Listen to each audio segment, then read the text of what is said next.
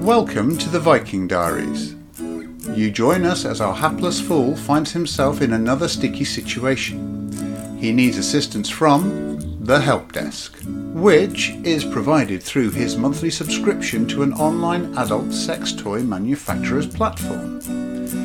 You, dear listener, are overhearing just one side of a telephone conversation between our hero, the customer, and the help desk of a fictitious company that just happens to make interactive adult sex toys.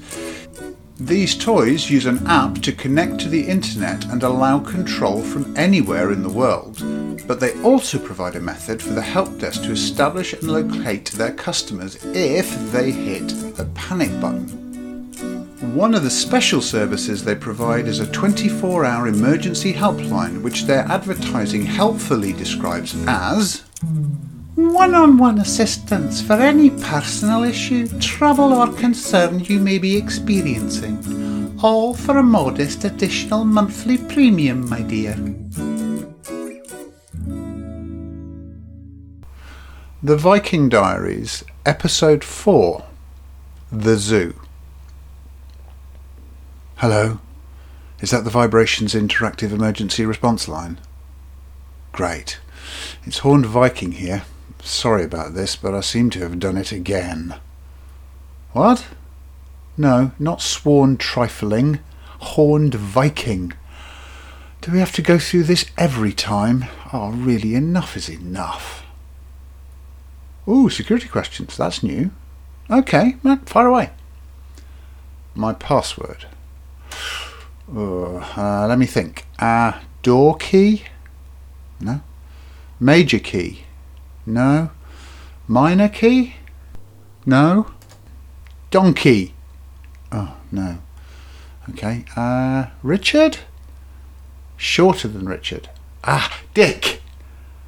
No. Oh, God, I don't know. Butt plug? Cock? Lube? Porthole? Glory hole? Cat flaps? Beef curtains? Thespian fish fingers? Oh, for Christ's sake, give me a clue. Something about my parent. Missing? Drunkard? Bastard? Dumbass? Knobhead? Vile fuckwit? Oh, the other parent. Bag? Slapper? Tramp? Hard-faced cow? Bitch from hell? Ball-breaker? What? Her name?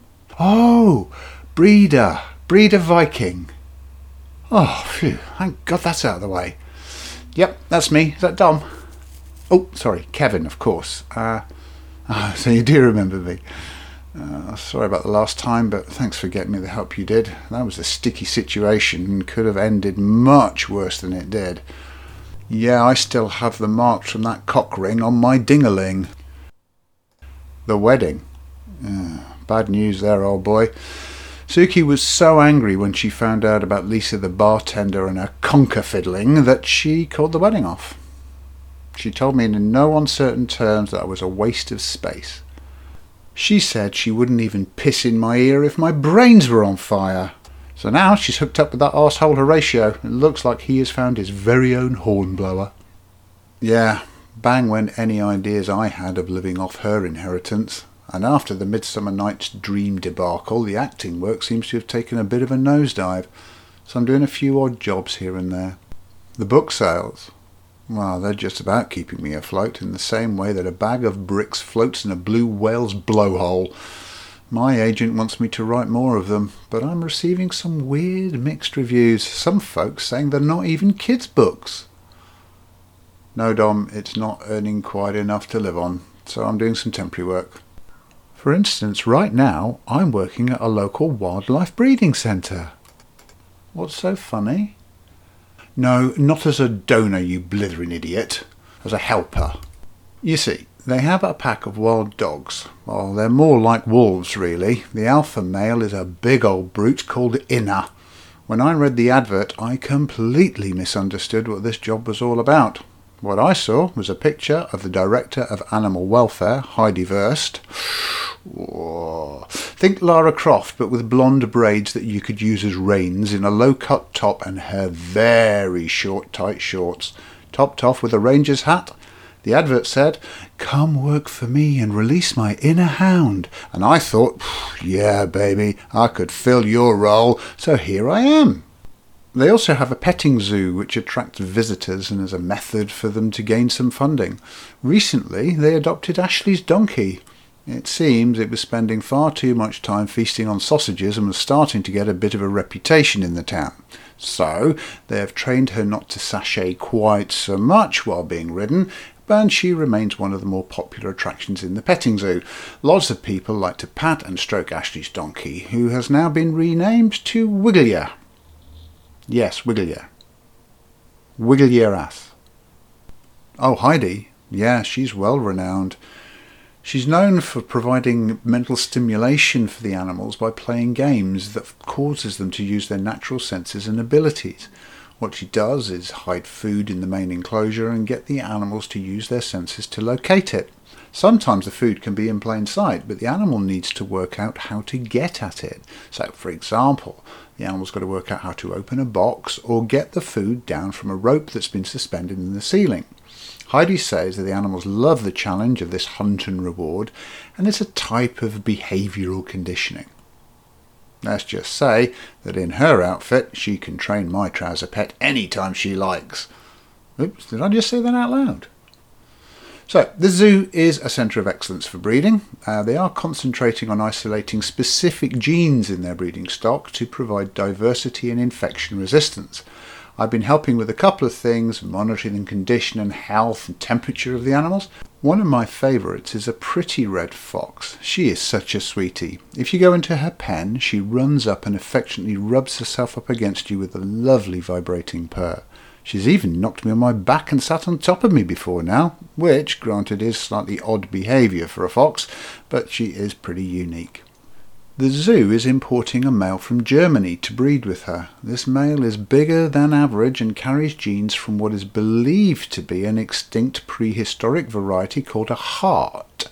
But on the import paperwork, the zoo have screwed up and mistyped it along with the German for fox. So now they are advertising "Hard Fuchs at the Zoo," a phrase that overly excited a group of 14-year-old schoolboys. And the tabloid press, of course. They found it hysterical. Well, after all, they are basically from the same gene pool.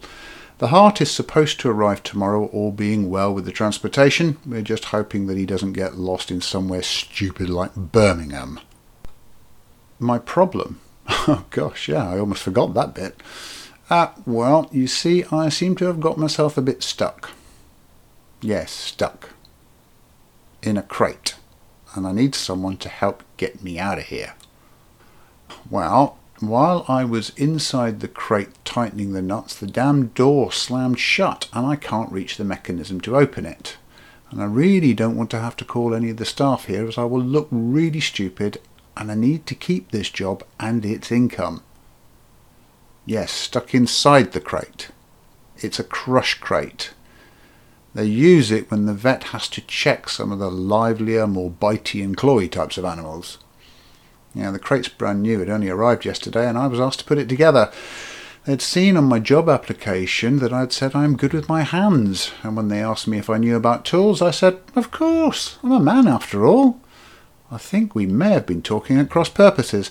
Anyway, they handed me a toolbox with some spanners, screwdrivers, Allen keys and the like, and told me to get on with it. I have no idea what I'm doing, but the instructions look simple enough, so I said yes. They told me to build the crate out of visiting hours, so I had to wait until everyone had gone home. So now there's no one on site apart from me and a deaf, partially sighted security guard who just sits in his office watching porn all night on the security monitors, grunting and polishing his pet gopher. Maybe that's why his eyesight's got so bad. Anyway, as the crate is really heavy, I was advised to put it together in the wild dog enclosure and told to report to the risk and policy manager for some special instructions, as I could be in a potentially dangerous live environment.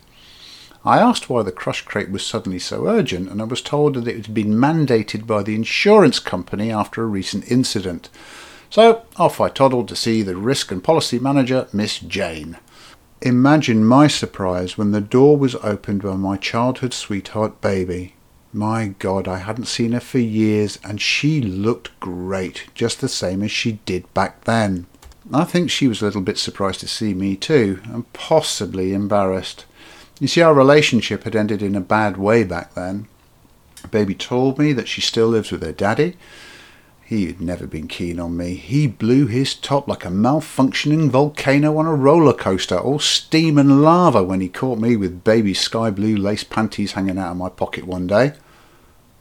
Oh, well, you see, we had been playing Ride 'em Cowboy using one of Daddy's rare geology finds, which was a rock that just happened to be the right shape and size to slip into her, delicate derriere.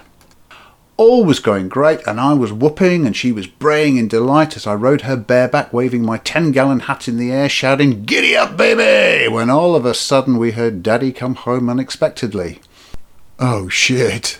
Oh, we rushed to get our clothes on as quickly as we could, and I just stuffed her underwear in my pocket. Daddy went nuts when he saw that and chased me out of the house, throwing all manner of large and precious rocks at me.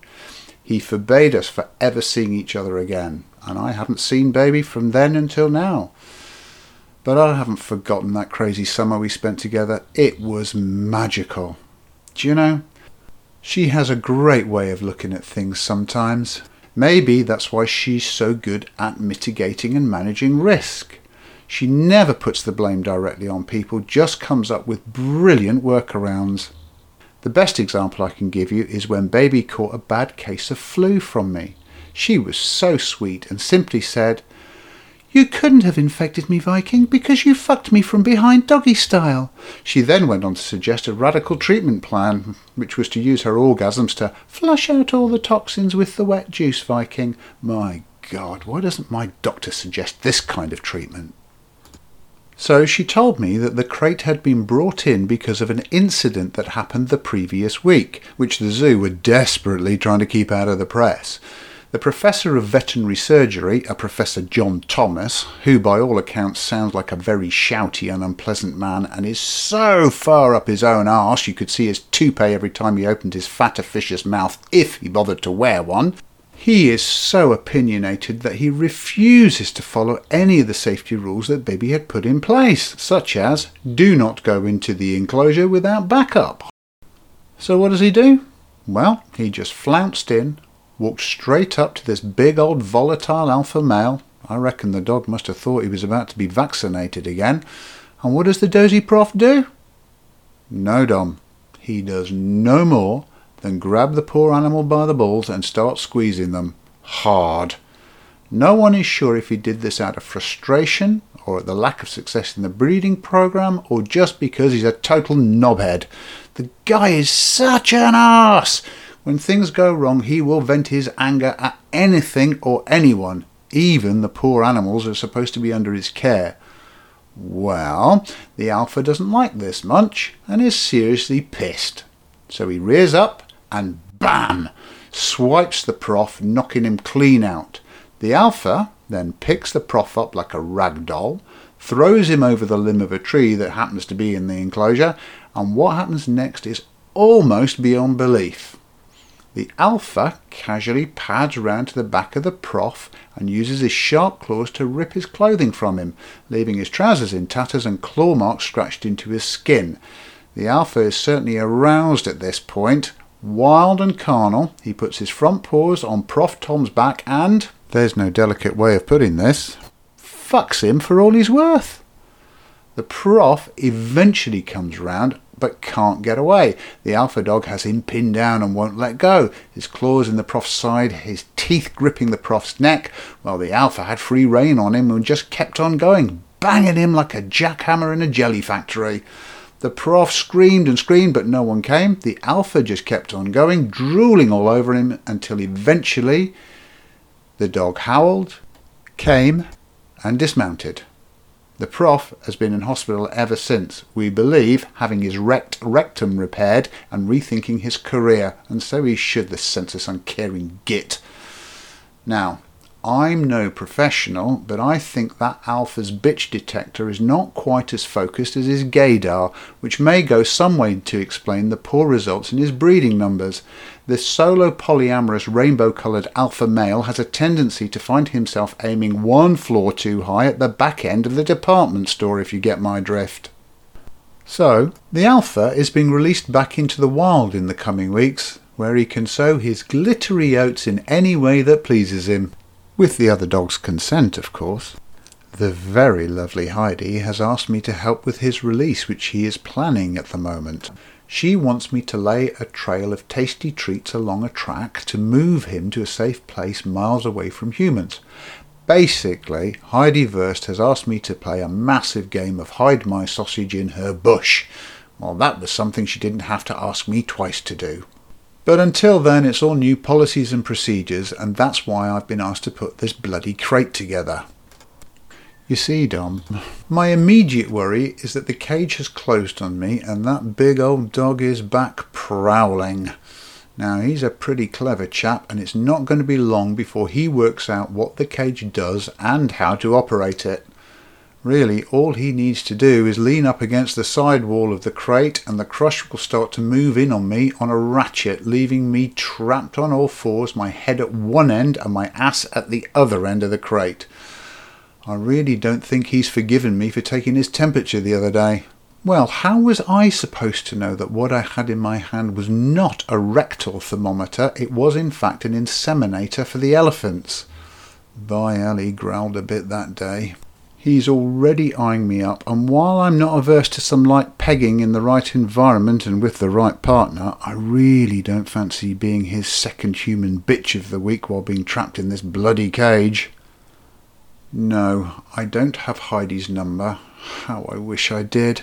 But would I really want her to see my arse being humped like some glowing offering to a god?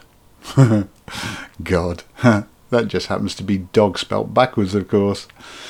So, please, can you get some help here quickly? I really don't want to be here much longer. Thanks, Dom.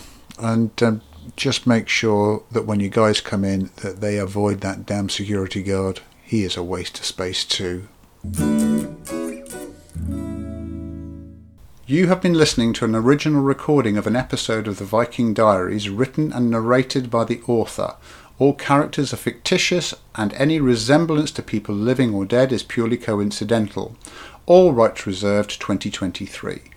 No part of this audio recording may be reproduced or distributed in any form without written prior permission from the author, with the exception of non-commercial uses permitted by copyright law.